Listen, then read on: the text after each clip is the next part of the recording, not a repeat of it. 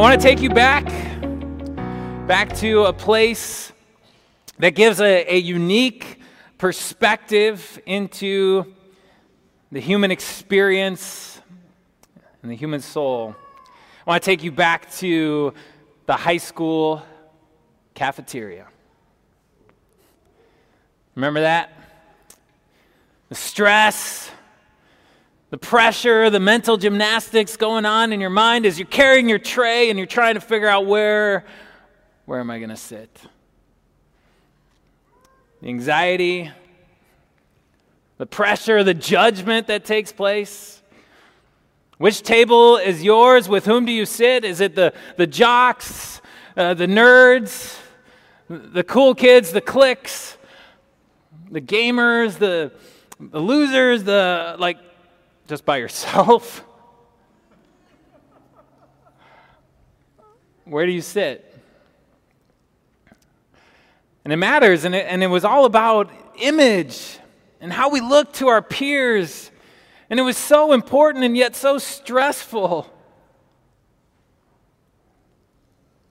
Do you think that we've grown past that as we've matured and become adults? Well, then we could play a little game of Would You Rather this morning. Would you rather accept the dinner invitation from your boss who has the opportunity to promote you, or from the beet farming hobbyist in the cubicle next to you? Would you rather shake hands on stage with the mayor, or sit down on a couch with a cup of coffee with that person who just never seems to have their life together and in order? It just always seems to be a mess.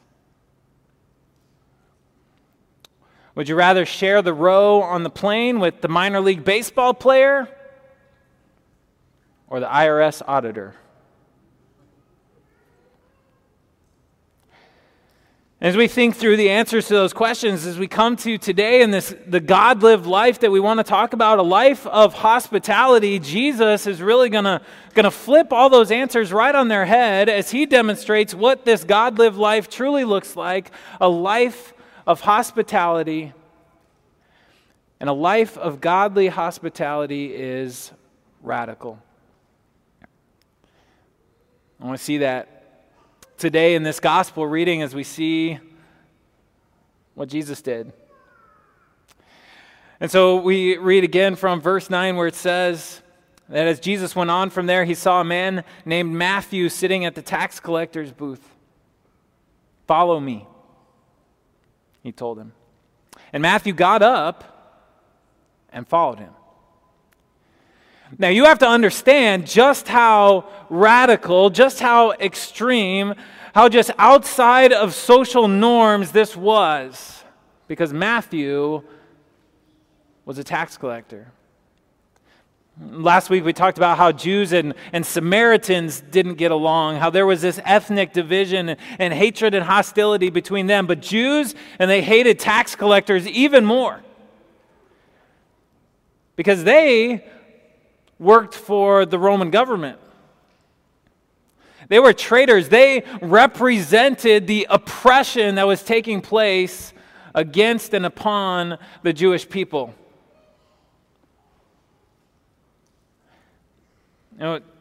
Tax collectors were seen as scum. They had this notorious reputation for cheating people, for being greedy, taking more than they needed to, and then keeping some of that for themselves.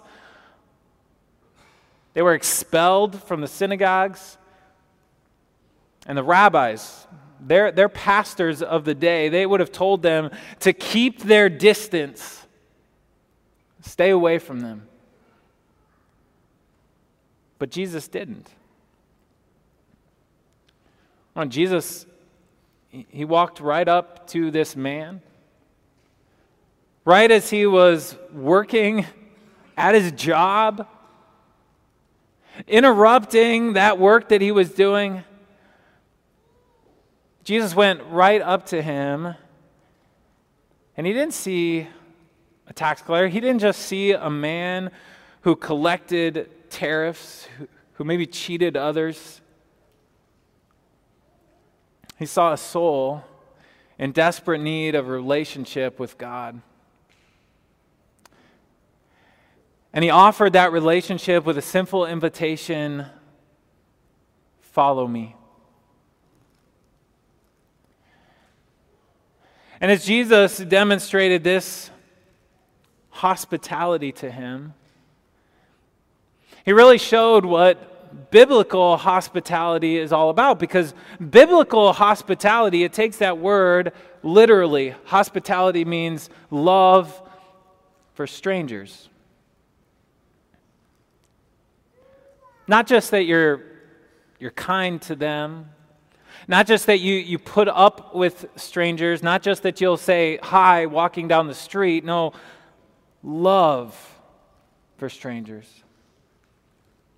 A sacrificial, serving love for people that you may not know. And so Jesus demonstrated such a love to Matthew, this tax collector. And as Jesus demonstrated such an amazing, astonishing type of love, this radical kind of love that biblical hospitality is, Jesus actually changed this man. His love, his hospitality changed who Matthew was. He was no longer Matthew the tax collector, but now Matthew the disciple. Matthew the evangelist. Saint Matthew. Now, Jesus had invited him into the family of God once again. And it really shouldn't be too surprising that this is the way that Jesus acted. Because this is what Jesus came to do for all of us. Even as he came up and he showed this biblical hospitality to this stranger of the worst kind, this man that no one else would think to go up to, no one else would want to treat with love, kindness, this one who is a stranger in the worst way. You think about what Jesus did for us.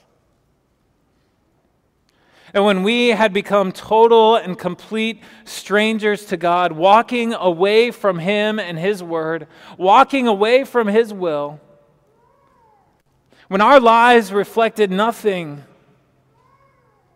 of godliness, yet Jesus showed us hospitality in the truest sense.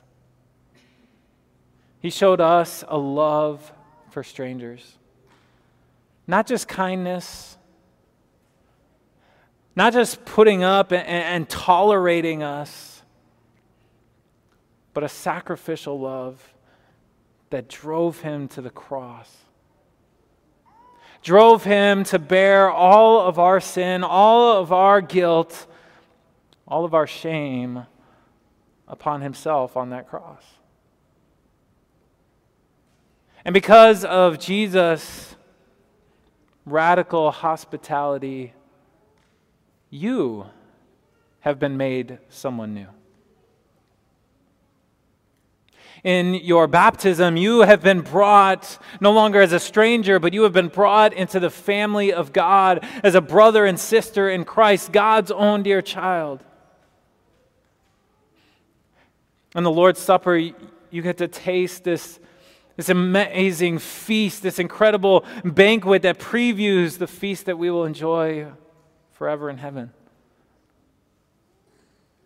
You have been changed. You have been made a new person through the death and resurrection of Jesus, so that you are no longer Lucy the accountant, but you're Lucy, the disciple of Jesus. The follower of Christ. You're no longer Chad the pilot, but you're Chad redeemed, restored, forgiven. Chad the evangelist. You're no longer Vanessa the sinner, but Saint Vanessa. And you fill in your own name. That's what Christ has made you. And as He's made you this new person, then you also are encouraged, you also are motivated by Christ and His love to also show biblical, godly hospitality. When Matthew was changed into this new person, that's what he did. He listened to the next verse. It says, while Jesus was having dinner at Matthew's house, many tax collectors and sinners came and ate with him and his disciples. Matthew had been changed into this new person, and he also showed hospitality. He invited others to come. He opened up his home so that they might come and they might experience this man, Jesus, so they might have a relationship with him, so that they might come to know their Savior. So that they might come to know their Heavenly Father. His own hospitality, it paved the way for gospel proclamation. It paved the way for many more to come to know Jesus' own incredible, radical love for them. And your hospitality can too. You have the opportunity to open up your lives to others. Maybe it means that you open up your home. Maybe it means that we open up our church. We think about the ways that we can show this hospitality in how we do worship. Maybe it means we open up our hearts and our lives to others. And we pave the way for gospel proclamation. We pave the way for more to come and meet Jesus and know their Heavenly Father. And as you practice biblical hospitality, God will bless it. This biblical hospitality that's founded on God and His own game of would you rather. The one that you see highlighted by Jesus when He said, it's not the healthy who need a doctor, but the sick. When we ask the question, why would Jesus be willing to do what He did for us? Why would He be willing to suffer? Why would He be willing to give His life so sacrificially? Why would He be willing to leave heaven itself to come to this earth? It's right here. It's not the healthy who need a doctor, but the sick. But go and learn what this means. I desire mercy, not sacrifice. For I have not come to call the righteous, but sinners. God could have played that little game. Would you rather heal those of their sicknesses, heal those who are suffering, or be frustrated by those who deny that there's the disease decimating their soul? Would you rather reach out, pour out your grace upon those who are wallowing in their sin, or pour out judgment on those who flee from you in terror? Would you rather extend yourself to reach those far from you but who are desperate, or be shut out by those who reject? And every single time, God would answer with grace. Every single time, He'd reach out, extend Himself, show His love. He'd invite you. Whoever you are, He'd invite you. He'd say, come, take this seat right next to me. I've saved it for you. And I pray that as you practice also biblical hospitality, God will bless you. As you look at others and you reach out and you say, come, take this seat right next to me, so that you can meet Jesus. You can meet your Heavenly Father. As you challenge yourselves to practice this God-lived life, to practice biblical hospitality, this radical love, I pray that God tremendously blesses it. Amen.